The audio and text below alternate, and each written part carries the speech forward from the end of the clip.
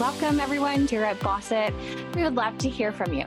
Join us in our Boss It community by heading over to our website, bossitclub.com, and join our mailing list. As we grow, we will be launching our community of fellow Boss It BFFs, and we want you to be a part of it. Okay, Sophia and Noreen, let's dig into this. I can't wait to tell them all about how we got here.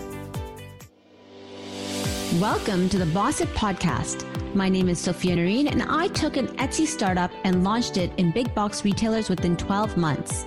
As a creative with an entrepreneurial drive, I left my full-time career in healthcare to find better harmony between career, family, and self-care. We believe you can have it all. Yes, you can launch and run a successful, scalable business while maintaining harmony in all aspects of your life. We believe we can learn from each other and draw on many experiences to create the best life possible. During each episode, we will share proven life hacks that will keep you on top and striving every day. There should be no hesitation. Make a plan, take action. We are here for you. What's up, everyone? Welcome back to another fantastic episode of the Boss It podcast. My name is Sophia Noreen, and today we're going to be talking about wantrepreneurs, or somebody who might be presenting as a wantrepreneur. Now, for people who don't know the term wantrepreneur, it's somebody who wants to be an entrepreneur, but hasn't been able to take that first initial step to get them started. They will research the business they want to do. They will talk about it, but they won't move forward with that first initial step. So today we're going to present a few reasons why there may be wantrepreneurs, what's preventing them from moving forward in the line of business that they're interested in. And you might be identifying as somebody in this boat. So of course, it's going to be helpful for you. And even if you started a business, you may be preventing yourself from moving on to the next step in your business trajectory for the same reason. So listen up to what those could be. And then I'm going to give some tangible action steps for you to take to help you move past these obstacles. Okay, let's get into it. All right, one of the first things I have heard from many people, or I know from my own experience, is that it's the fear. It's the fear of something new. It's the uncertainty of success.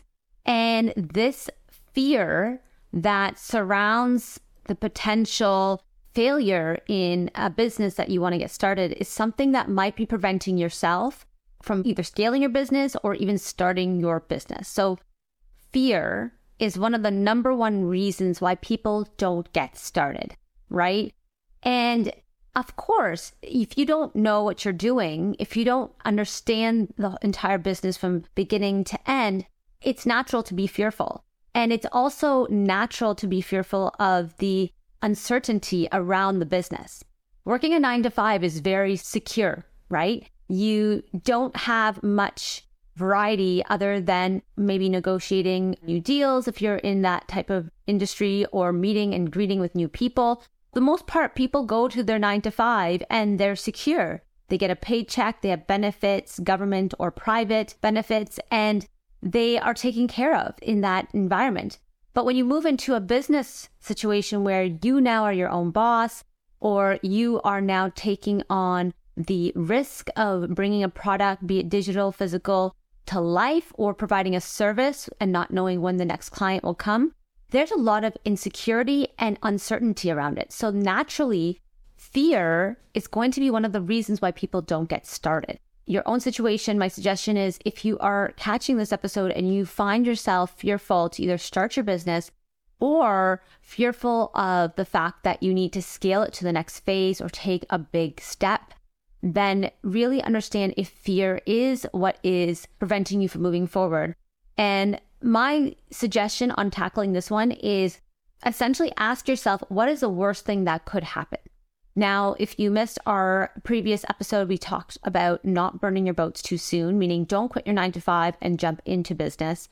I suggest working both, and I suggest that obviously there should be no conflict of interest between your employer's position and the position or the business you're starting.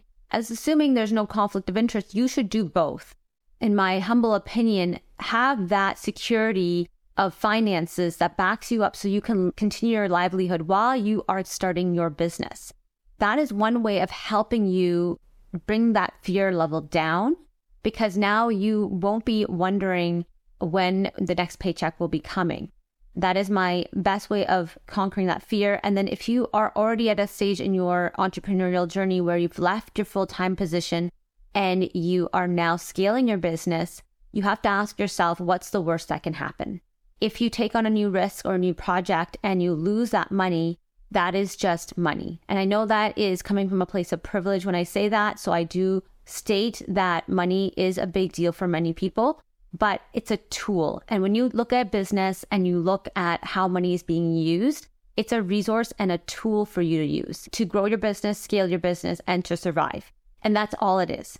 So really coming to terms of what is preventing you from a fear-based situation, if it's that lack of security that could be providing you that fear and preventing you from moving forward, just be real and maybe take some time after this episode or pause the video or the podcast and go and write down what are a few things that you're fearful of happening if you were to take your business to the next level or even start your business altogether. Another thing that I want to talk about when it comes to fear is the fear of judgment from others. There could be people out there that may say things like, why is she starting a business? Why is he starting a business? Who do they think they are? They don't need to start a business. They have a good job. Or why are they taking that type of risk? I say that if you have that instinct and or desire to start a business and you feel like you can live more congruently or aligned with your mission, values, and goals, then it's your right to start a business. And I feel like sometimes people are going to be saying that because they're either projecting their own fear of starting a business, be it that it's not secure and there's a bit of risk involved, or they're not able to help you in this venture of starting a business because they've never done it themselves. So that insecurity there is preventing them from supporting you wholeheartedly at the beginning. So again, you may have the risk or you may have the fear of feeling like you're being judged by others to start a business. Just understand that it could be that they're projecting their own insecurities of starting a business or their own inability to help you with this path in life that you've decided to take.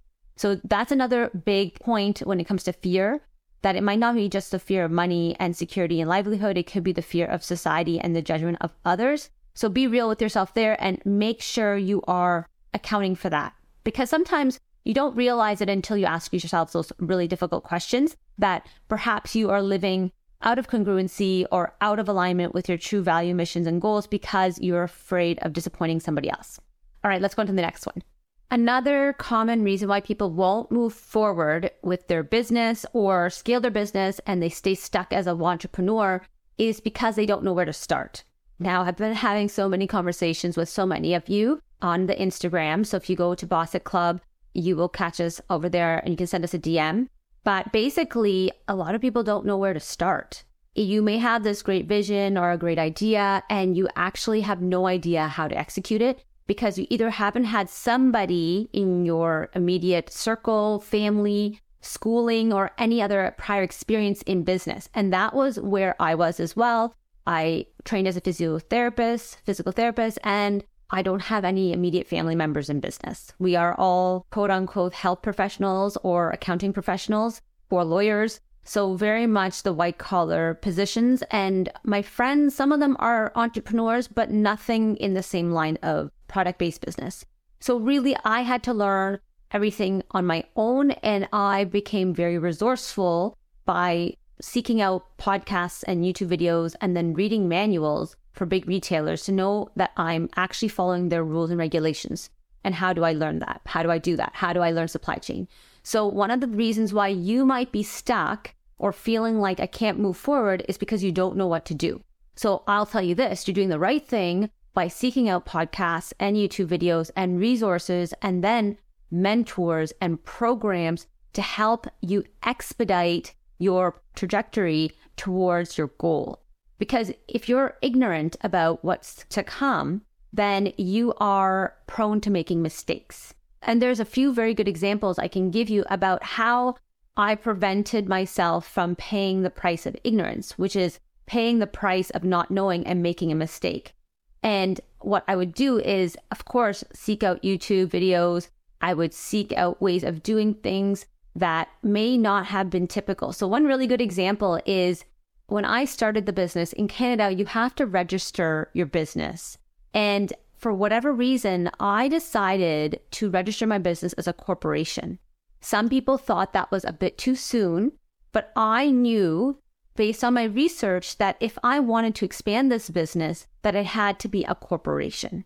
I had many people actually advise me that's not the right thing to do. Now you need a professional to file your taxes. You can't file them yourself. So even from the beginning, understanding certain things when it comes to business development and understanding supply chain, it will help you. And especially in my industry, where it is a product-based business, I had to know those tangible things. So my suggestion is if you have a business idea or you are trying to do a specific service, I would seek out a mentor in that industry to help you, of course, navigate all those unknowns, because you won't know what you don't know until you get stuck in a situation where you have to take a few steps back. We did talk about that as well in 2 episodes ago, where we said that sometimes it's better to take 2 steps forward and 1 step back. And the only reason I say that is because you can continuously manage where you're going and ensure that you're aligned with the path that you're following. And there's a few other reasons. So catch that episode. I'll link it here, either in the show notes or somewhere on the screen if you're watching the YouTube video. So the point is, pay down the ignorance. Ensure that you find the right resources, ensure you find the right people, the right circle to help you, and don't go at it alone. The more you ask, the more you'll know, and the more confident you'll feel to take that big step to either starting your business or scaling your business. Another common reason I hear people say they're not able to start their business or scale their business is because of lack of capital or lack of funding. Now, this is a tricky one because yes, it costs money to be able to start anything, be it a few $100s to a few $100,000 to millions of dollars. And I'm not going to deny this, but there are ways to either secure funding through government grants. So you need to go check those out wherever you live to see if you can get grants. There are ways of securing bank loans if you are okay with paying a certain percentage of interest. And there are ways of funding by getting funding from family and friends or your own capital. And I say start small. You don't need to develop a whole big enterprise at once. Yes, you have these big audacious goals, or perhaps you don't. But the point is, I don't believe that money or capital should be the reason why you don't start. I went to do a talk at a class, and one of the students did ask me, how do you manage money? What happens if you don't have money? Can you still start a business?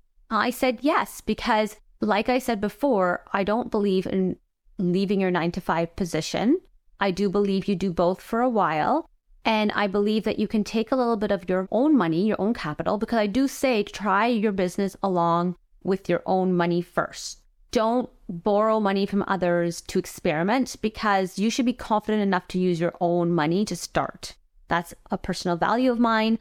I would not invest in anyone's business unless I knew they had their own skin in the game when it came to capital. So basically, you can take a little bit of money and you can test out your product or your service and then take a few steps forward that way before going and requesting funds from other means. It is difficult at the beginning when you don't have funding, but it can be difficult later when you do have funding anyways. So you're better off now trying to manage the money you have and be really, really scrappy when it comes to getting things done. For example, I have not yet been to a trade show with our product-based business, but yet we are sitting in many big retailers' shelves. That was because a little bit of luck, but a lot of resourcefulness.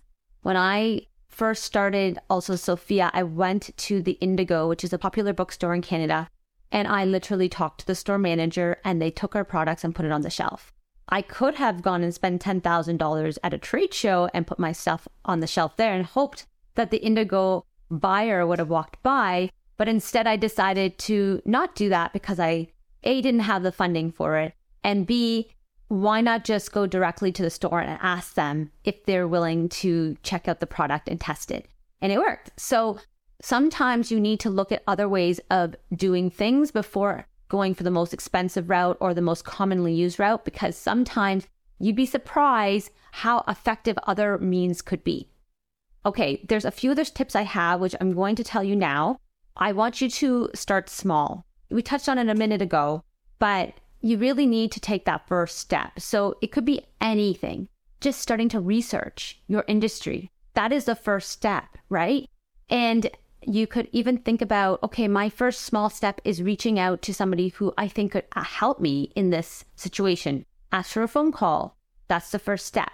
So really take some time, again, after this podcast, when you have the time tonight, or, when you're sitting down to have your tea or your coffee, think about it, get a scrap piece of paper, get a notebook, get a pen and paper, and write down that first single step. That is really what helps people get into action, when they actually write it down, like write it with their hand. And then they go and they actually account for it in their agenda or their timetable, saying, I'm going to do this particular activity at this time. It really helps you keep accountable to that promise and goal that you've kept for yourself. And the next thing I'm going to say is, it's really hard to do these things alone.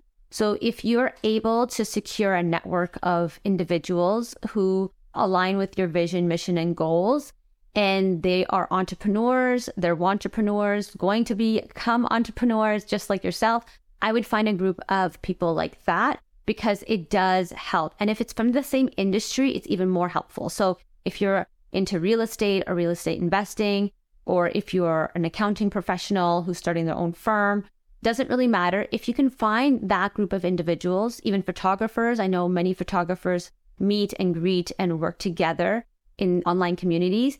That is my suggestion, because you will feel more energized when you have other people around you doing the same thing, especially if you come from a family or from a social circle that do not have an entrepreneurial spirit or do not have the goal to be an entrepreneur, and they're working their 9 to 5, they won't really fully understand the obstacles that you are coming up against versus people who may perhaps be in the same industry as you. Okay, guys, so that is the end of this episode. Thank you again. Remember, we try to drop an episode every other week, so make sure you hit the bell and subscribe. And I haven't been saying it a lot, but I'm going to say on the end of this episode, make a plan and take action, because that was the tagline. And for some reason, it kind of trailed off there, but that is the reason why I do make these episodes. I really want you guys to make a plan and to take action, because sometimes you just talk about it and then you're going to regret or didn't feel like you didn't fulfill what you really were trying to do. So make sure you do take some of these pieces of advice that I've given you today and put it into action. And remember, we're on Boss It Club on the Instagram, so you can check us out there too. And we will talk to you guys soon. Okay, take care. Bye. So my fellow bosses, did you enjoy that episode?